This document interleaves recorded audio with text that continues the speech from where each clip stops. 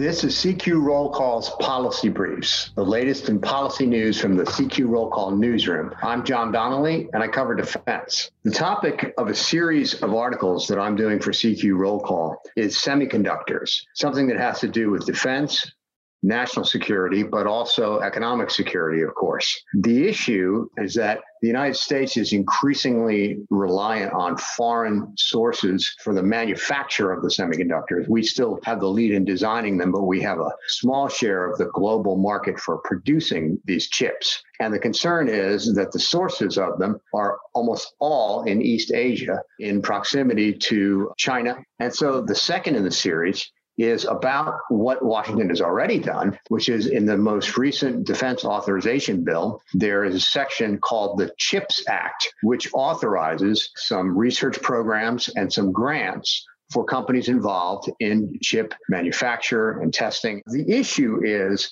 that Washington could spend some $37 billion this year alone. It might be allocated over a number of years, but that's the commitment that might be made in the coming months. And yet the policy, as codified in the CHIPS Act, is not what a lot of experts would want. First of all, they say we need to have a national strategy for what our goals are in this arena and what the steps are that we're going to take to get there.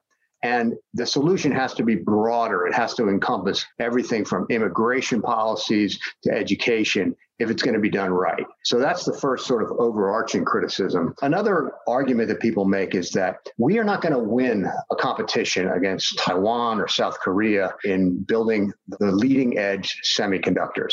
They're too far ahead. It's too much of a national commitment for them that it is not for us. And so some of these analysts say it would be better for us to focus on what's coming next in the field. There's a shortage of chips right now, but it's primarily due to supply chain disruptions that arose during the pandemic. In other words, it's a temporary thing, some people say. And so we don't really need to have an ongoing multi-billion-dollar subsidy program to address a temporary shortage of chips. And another question people ask is, what are the criteria for giving out some of these grants? The Commerce Department is going to be handling multi-billion-dollar grant programs, something that many analysts say they are not equipped to do. They just don't have the chops for that say the Defense Department has.